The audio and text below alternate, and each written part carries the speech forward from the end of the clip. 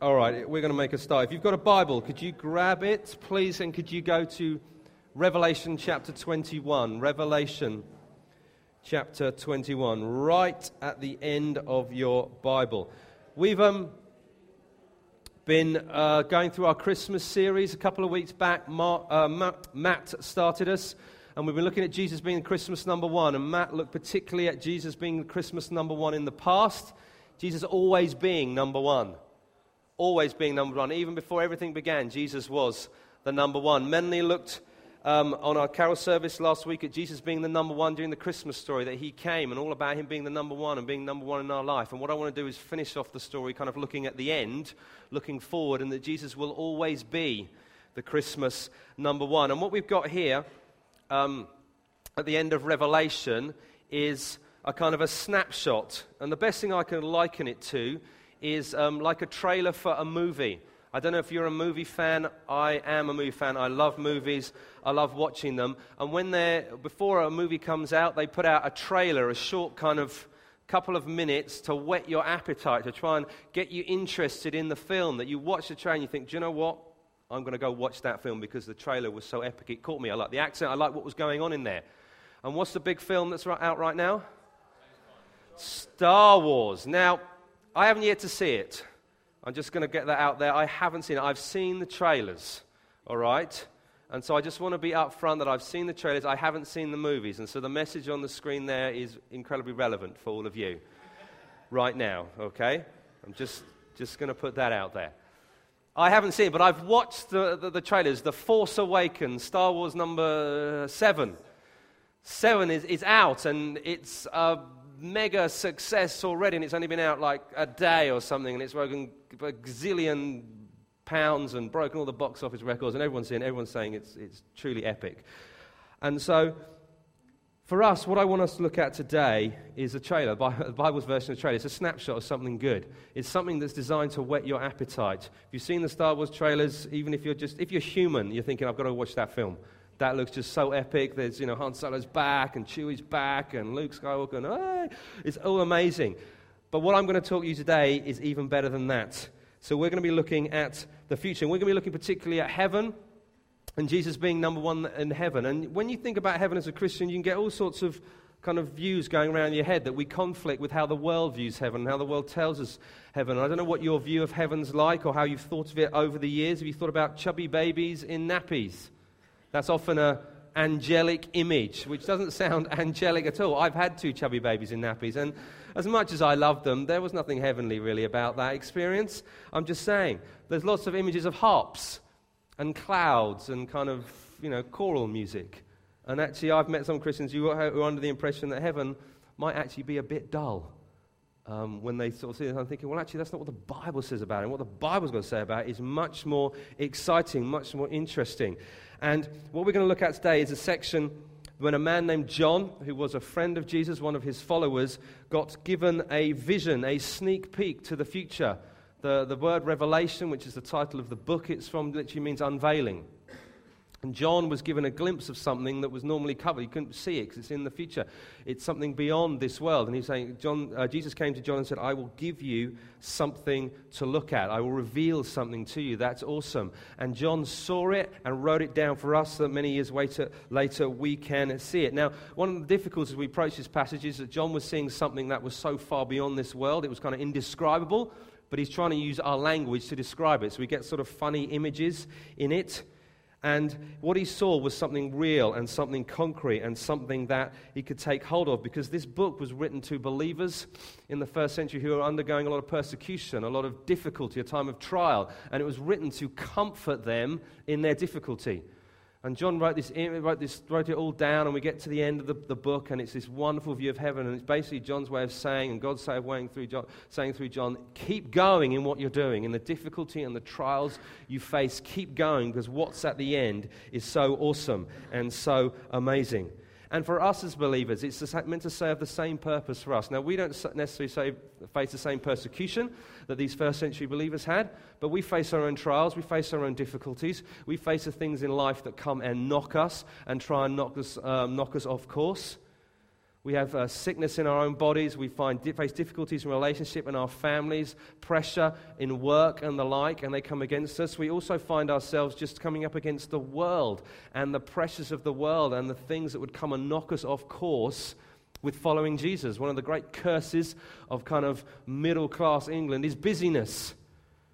We have busy, everything is busy. There's so much pressure when you've just got work and life and kids and job and just friends and family, and it's trying to just get you so busy. It's the thing you say, if you say to most people, how are you doing? If you're English, you'll say fine, which is usually a lie, but then what you say, oh, how's life? Oh, busy. Everything's busy. It's just everything's crashing in, trying to push us off course and trying to knock Jesus off the number one place in our life. And this is something that John wrote down for us to remind us of where we're going and what's happening. And that Jesus has been number one, is number one, will be number one. And we're to keep going in that and not get rushed off course, not get pushed off course. So hopefully as we read this passage, as we look at it, what it means to us, we'll be reminded of what life's really about.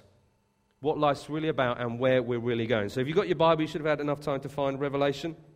Chapter 21, I'm going to read from verse 1.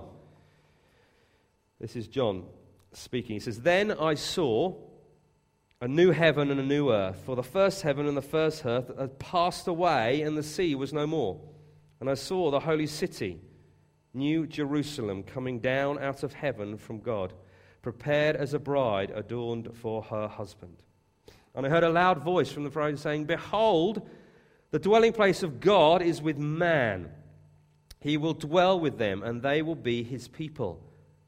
And God himself will be with them as their God. He will wipe away every tear from their eye, and death shall be no more. Neither shall there be mourning, nor crying, nor pain anymore, for the former things have passed away.' And then he who seated on the throne said, 'Behold, I'm making all things new.' Also he said, 'Write this down, for these words are trustworthy and true.' And he said to me, 'It is done. I am the Alpha and the Omega, the beginning and the end. To the thirsty I will give from the spring of life, the water of life without payment. The one who conquers will have this heritage, and I will be his God, and he will be my son. But as for the cowardly, the faithless, the detestable, as for the murderers, the sexually immoral, sorcerers, idolaters, and all liars, their portion will be in the lake that burns with fire and sulfur, which is the second death.' Then came one of the 7 angels who had the 7 bowls full of the 7 last plagues, and spoke to me, saying, 'Come, I will show you the bride, the wife of the Lamb.'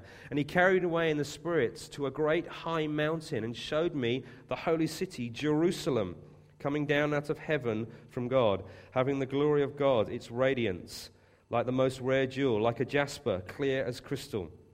It had a great high wall with 12 gates, and at the gates 12 angels, and on the gates the names of the 12 tribes of the sons of Israel were inscribed. On the east 3 gates, on the north 3 gates, on the south 3 gates, and on the west 3 gates. And the wall of the city had 12 foundations, and on them were the 12 names of the 12 apostles of the Lamb. And one who spoke with me had a measuring rod of gold to measure the city and its gates and walls. The city lies 4 square, its length the same as its width. And he measured the city with his rod, 12,000 stadia. Its length and its width and its height are equal. He also measured its wall, 144 cubits by human measurements, which is also an angel's measurements. The wall was built of jasper, while the city was pure gold, clear as glass. The foundations of the wall of the city were adorned with every kind of jewel. The first was jasper, the second sapphire, the third agate, the fourth emerald, the fifth onyx, the sixth carnelian, the seventh chrysolite, the 8th beryl, the 9th topaz, the 10th chrysoprase, the 11th jacinth, the 12th amethyst. And the 12 gates were 12 pearls, each of the gates made of a single pearl, and the streets of the city were pure gold, transparent as glass. And I saw no temple in the city, for its temple is the Lord God, the Almighty, the Lamb. And the city has no need for sun or moon to shine on it, for the glory of God gives it light. And its lamp is the Lamb. And by its light will the nations walk, and the kings of the earth will bring their glory into it. And its gates will never be shut by day, and there will be no night there. And they will bring into it the glory and the honor of the nations, but nothing unclean will ever enter it, not anyone who does what is detestable or false, but only those who are written in the Lamb's book of life. Then the angel showed me the river of the water of life, bright as crystal, flowing from the throne of God and of the Lamb through the middle of the city, the street of the city. Also on either side the river, the tree of life with its 12 kinds of fruits, yielding each fruit each month. The leaves of the trees were for the healing of the nations. No longer will there be anything accursed, but the throne of God and the Lamb will be in it, and his servants will worship him. They will see his face, and his name will be on their foreheads. And night will be no more. They will need no light of lamp or sun, for the Lord God will be their light, and they will reign forever and ever. Amen. Fantastic. All right, well, we're going to look at this image of heaven. I want you to think of it as 3 concentric circles.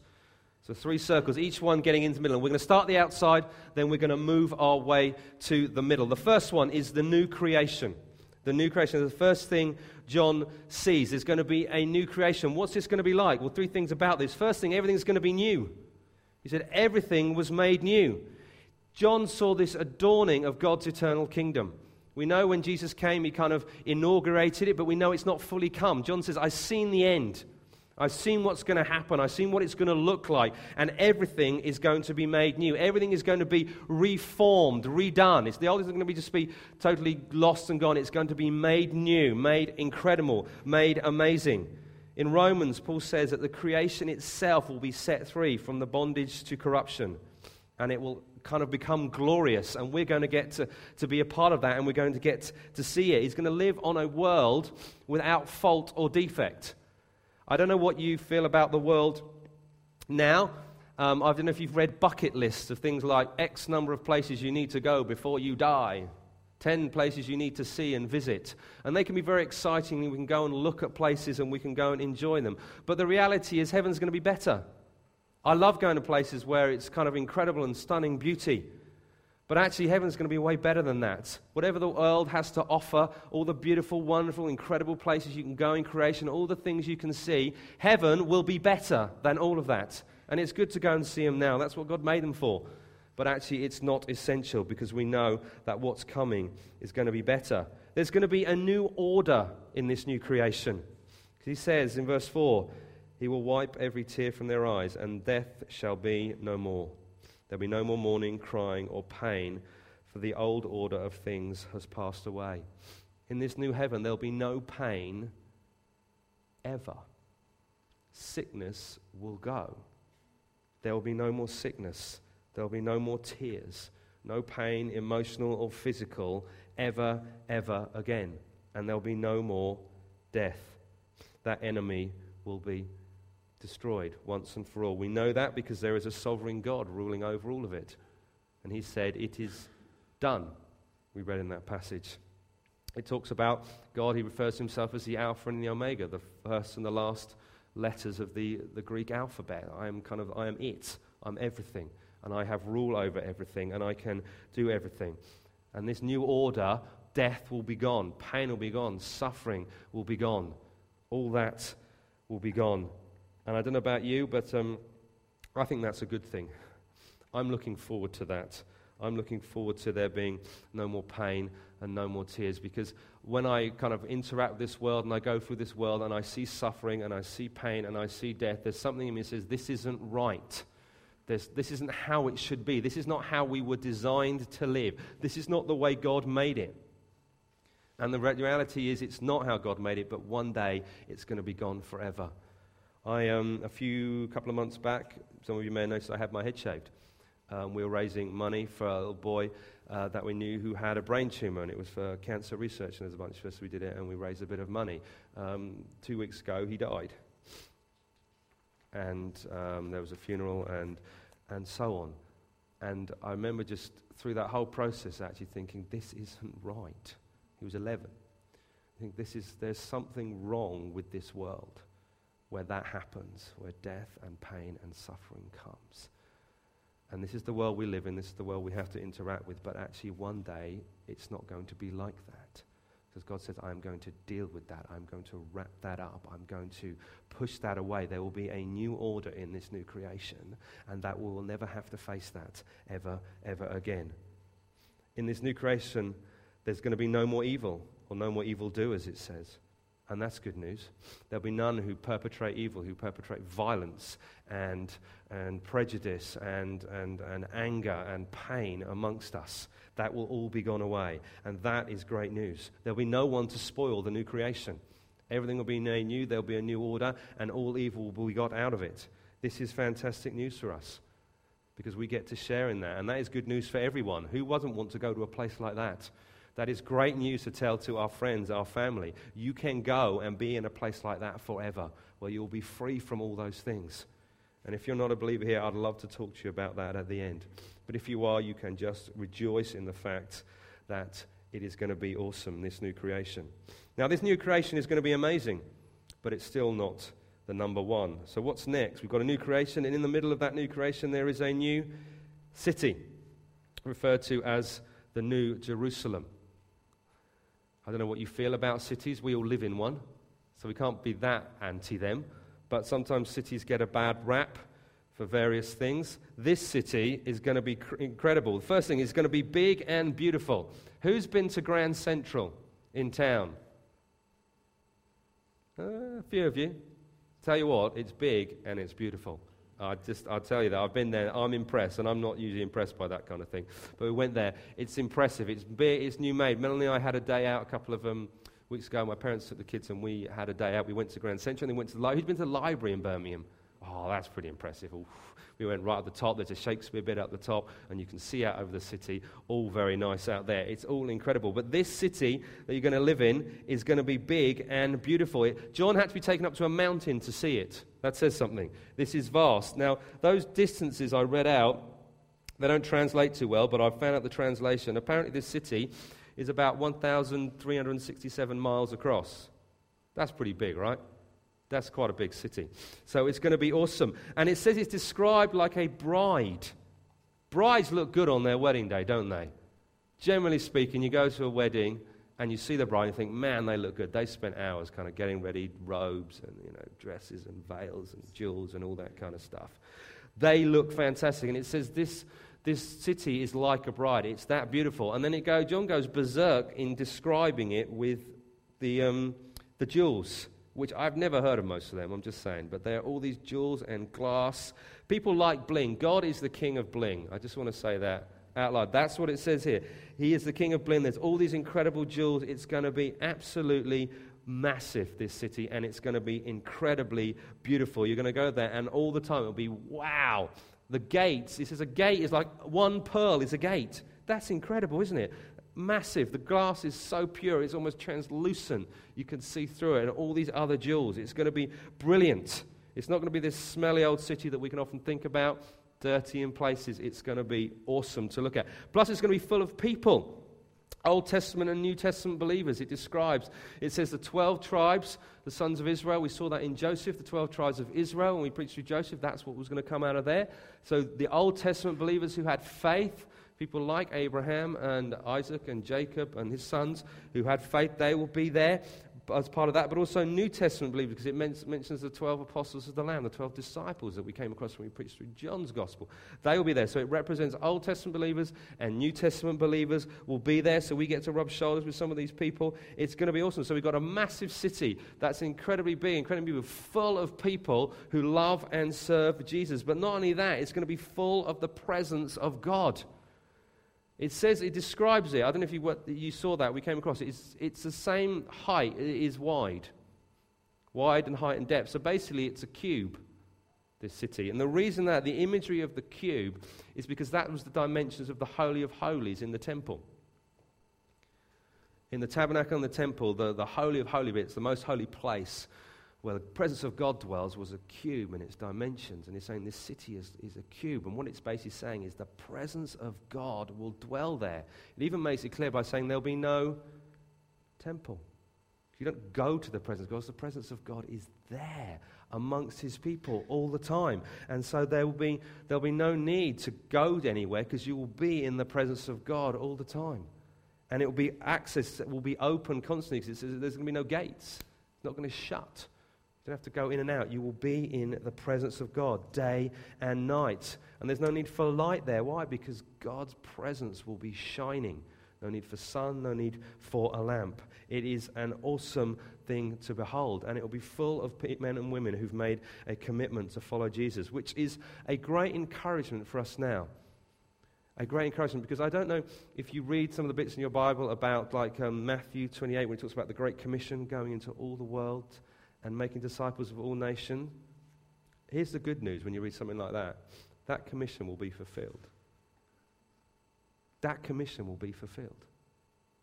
There's no doubt that what God has said when he came to earth, man, saying, you go, proclaim the gospel to all nations, people are going to get saved, because at the end, we've got a city full of believers, of men and women. So as we stand here this side looking ahead, we can go about our task with great confidence, because we know God is at work. We know that when we put on our carol service and we go out on the streets and we tell people about Jesus, that God is at work in people's lives. God is going to save people, and he is going to keep saving people. So that city at the end is going to be full of men and women who know him and loved him and have been called according to his purpose. That is fantastic news for us. So it means that for us as a church, we're not going to stop doing what we're doing. We're not going to stop proclaiming the gospel. We're not going to stop loving on people. We're not going to stop pointing people to Jesus and saying, this is what you should be building your life on. This is the number one. This is what you should be focusing on. This is what you should be living for. This should be driving your life and being the focus and purpose of your life, because we know where we're going at the end and we know what it's going to be like. This is what it's all about. So we're going to keep doing that as a church, and we're going to keep loving it. And the great thing is we know we're going to succeed.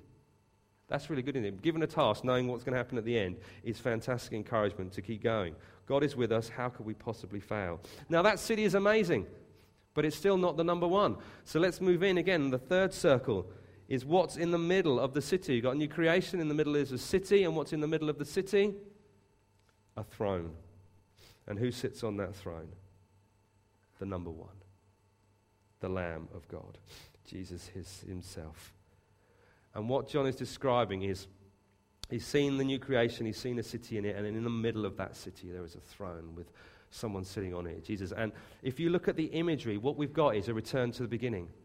How did the story of the Bible begin? It began in a garden. And what was in the garden? There was man, and there was the presence of God in perfect harmony in a garden. And then what happened then? It got broken because sin came in. Man rebelled. Everything went wrong. Genesis 1 and 2, Genesis 3. And then we have the remaining chapters of the Bible from sort of Genesis 3 to Revelation 20 of God sorting out the problem. Saying, I'm going to send someone to sort out the problem. I'm going to send someone, and he sent prophets to proclaim there's someone coming. And then Jesus came. This time of year we celebrate. Jesus came, and he lived that perfect life, and he died the death that we should have died. And then he rose from death victorious and called men and women to repentance and faith in him and to follow him. And we have that throughout history. We're living that now. And then we'll get to the end, and we'll all be with him in a garden, in a city. And so there'll be that restoration of what was there at the beginning, where man will be with God forever in perfect harmony and perfect relationship. And it won't just be Adam and Eve, it will be all God's people called together. And that is awesome to be looking forward to that actually that's going to be the number one for eternity.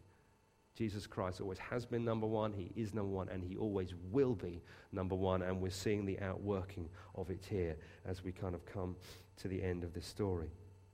And God's people will stand with him, and we'll have perfect relationship with him. We will know him, we'll have perfect joy, perfect peace, and we will be with him in that garden forever. And all the old order of things will have passed away. And we will have that incredible relationship. And that kind of just brings us back to here, to now, to us on this day. My question to you, our challenge today is, who is your number one? We know who is the number one. We've seen it in the past, we know it now, and we know what's going to happen in the future. But who is your number one? How are you living your life? When I asked Melanie to marry me, it was, let me get this right, 22nd of August, 1999. I gave her a ring, okay, and the ring was like the guarantee. It says, will you marry me? She said yes. In 6 months' time, 22nd of April, year 2000, we'll get married. But I gave her the ring as kind of this is my kind of guarantee to you. This isn't it, but this is kind of where we're going. And then 6 months later, we were married. And everything came together, and we've been living our life together ever since. And we say, if you imagine your life now, you're in that waiting period. In a sense, you became a Christian. You made your kind of decision to follow Jesus, and you're in that waiting period of actually, we haven't got to the end yet. It hasn't fully come about. We're still waiting for the wedding banquet to come. We're still waiting for the bridegroom Christ return for his bride, the church, to take us all together. We're still in that waiting period. And that waiting period can be hard. If you've ever been engaged and you're waiting for someone, or even if you're waiting for anything, a new job to start or something to come out, that period can be really difficult. You come under pressure, you can doubt yourself, things can come in, think, is this worth waiting this long? Is it worth going through this kind of process? Our challenge to you is we're in that waiting period now as believers. Jesus has saved us, he's called us to something, and the question is, are we going to keep going? Are we going to keep walking forward? Are we going to keep saying day by day, yes, Jesus is our number one, and we're going to keep walking that life?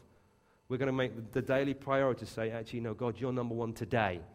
You're number one today and tomorrow until the very day you return, or I take my last breath, whichever comes first. But that's what's going to happen. Am I going to do that every day? And I want to just take a quick inventory now. We've reached the end of 2015. We've got 2016 knocking on our door. And we're going to, when you get to that point, everyone likes to make new decisions and new kind of, what shall I do, new resolutions. But what are you going to do tonight? How has your 2015 been? You can make your kind of, tot it up in your head. Yeah, good, bad, indifferent, some good, some different. How's Jesus been number one in your life over that time? Because the reality is he is number one. And all we need to go through is actually act like that. Because that truth doesn't change. And so for you, what's your 2015 been like? Good, bad things you need to sort out now. We'll have a little moment in a minute. You might think, God, I just need to put that down. Maybe say sorry for that, get that right. Just deal with that. And as we look forward to what's left of 2015 now, 10 or so days left, and then on to 2016, what are you going to do? Who's going to be your number one? How are you going to live your life according to it? Are you going to make that sort of commitment to yourself, God, you are number one, and I want to live according to you? And now I'm not talking about striving to try and earn something. You don't have to earn anything. God's love is already for you and his favor is on you. We just need to act according to it. We've been looking at this in the Freedom in Christ course. We act according to what is the truth. And if you're a believer here, God has done something in your life. And are we going to live accordingly to it? Because I think it's fantastic what God has called us to. And for me, this is the motivator. All the things we've seen, that he's always been number one. He's ruling over our life. He's got our life in his hands. Whatever comes in the future, God is over all things. So maybe you want to just stand up. Just stand up. Let's just do a little bit of business with God before we end this year together.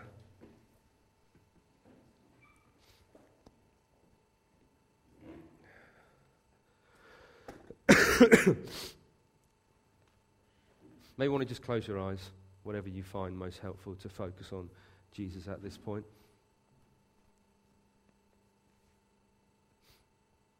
And I just want you to reflect back over the last 12 months in your life. What's happened, what's gone on, good thing, bad thing. And the first thing I want you to do is just to proclaim in your own heart that Jesus was number one over all of it. Jesus was number one over all of it, regardless of what happened. Jesus is number one. And for some of you, you might have made a commitment this year. You might have actually had that moment where actually, yes, I recognize this, and I want to respond to that. For many of us, we've been doing it for years. But whatever's gone in your life, Jesus has been number one over it. And it's good just to recognize and proclaim that. The good times are tough times. In the good times, it's kind of obvious. In the tough times, we have to look hard, have to kind of trust that he's holding us, he's walking through us, he's keeping us safe this time. And as we kind of look to now, let's proclaim over our life today. I don't know what's going on in your life even today, that Jesus is number one over that. Jesus is number one in my life today, in my work situation, my relationships, my health, my kind of finances, whatever's going on in your life. Jesus is number one in all those things. And as we look forward to the new year, what's coming, what's going, on in 2016, we want to proclaim today that Jesus is number one. God has good plans for you. God wants to kind of bless you and grow you in him. And sometimes he uses tough situations to help us do that. But God is all over us, and he wants those things. And I'm just going to pray. And I'm just, if there are things you know you need to sort of sort out in your own heart, actually, God, I need to change my attitude on that. I need to do that. Maybe you want to do that. If you know there are things God's prompting you on, actually, you need to maybe sort some stuff out, or you want to start getting some stuff in place, maybe you need to just talk to him about that now.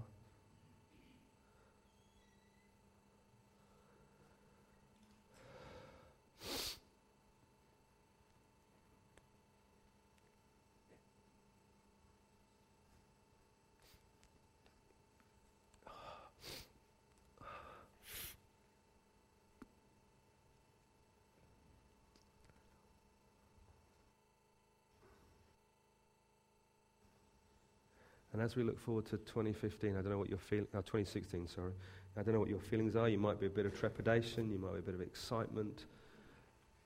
God is still number one over all those things. Jesus is still number one, not just at Christmas, but for the rest of our lives. And I'm just going to pray for us as a church and individuals that we would recognize that and we would know that. And as we move forward over the next few days, that we would proclaim daily in our life, Jesus, you are number one. Jesus, you are number one. Maybe it's something you need to find, write down on that bit of paper. Stick it by your bed or wherever you go, on your dressing table mirror. Jesus, you are number one. To remind yourselves daily. Lord God, I want to thank you, since before time began, you were number one over all things. You always have been number one. Lord, when you created the world, you were number one. Lord God, because everything was created through you. Lord, throughout history, you have been ruling and reigning as number one. Lord God, when you came to earth as a baby, you were still number one. Lord, as you lived in obscurity and grew, you were still number one. When you died on that cross, you were still number one. And then when you rose from death victorious, vindicated before heaven and earth, you were most definitely number one. Lord Jesus, and I thank you now that you rule and reign in power and authority as number one over us. Lord, I thank you the commission you've given us as your church to proclaim to the world that you are number one. Lord Jesus, I thank you for the Holy Spirit that is in each one of us who believes, that helps us walk according to the fact that you are number one. Lord Jesus, I thank you, Holy Spirit, that you point us constantly to Jesus as the number one. Lord God, you empower us for life. You empower us for godliness. You empower us to proclaim the truth and to love you. Lord Jesus, I thank you, Lord, and I thank you as we take a little glimpse into the future about all that's to come on the new heaven and the new earth. Lord, we proclaim that you will always be number one. And there is a day coming for each of us where we will stand before you face to face, and we will be with you forever. And there will be no more crying, and there will be no more tears, and there will be no more pain, for the old order will have passed away, and we will be new. As creation is made new, we in ourselves will be made new bodies that are free from corruption. Lord Jesus, I thank you for that. I thank you for that wonderful truth, and we get to spend eternity with you on that new heaven and that new earth, exploring it and just enjoying your presence, Lord God. I thank you that day. Lord God, I ask that that vision is put in our hearts today, that will motivate us, that will nourish us, feed us over the weeks and months that come. Lord, to remind us that you will always be number one. You are number one over our life. You are number one over this church. You are number one over the church throughout the earth, throughout the ages, Lord God. We love you. We proclaim you. And God's people said, amen, amen.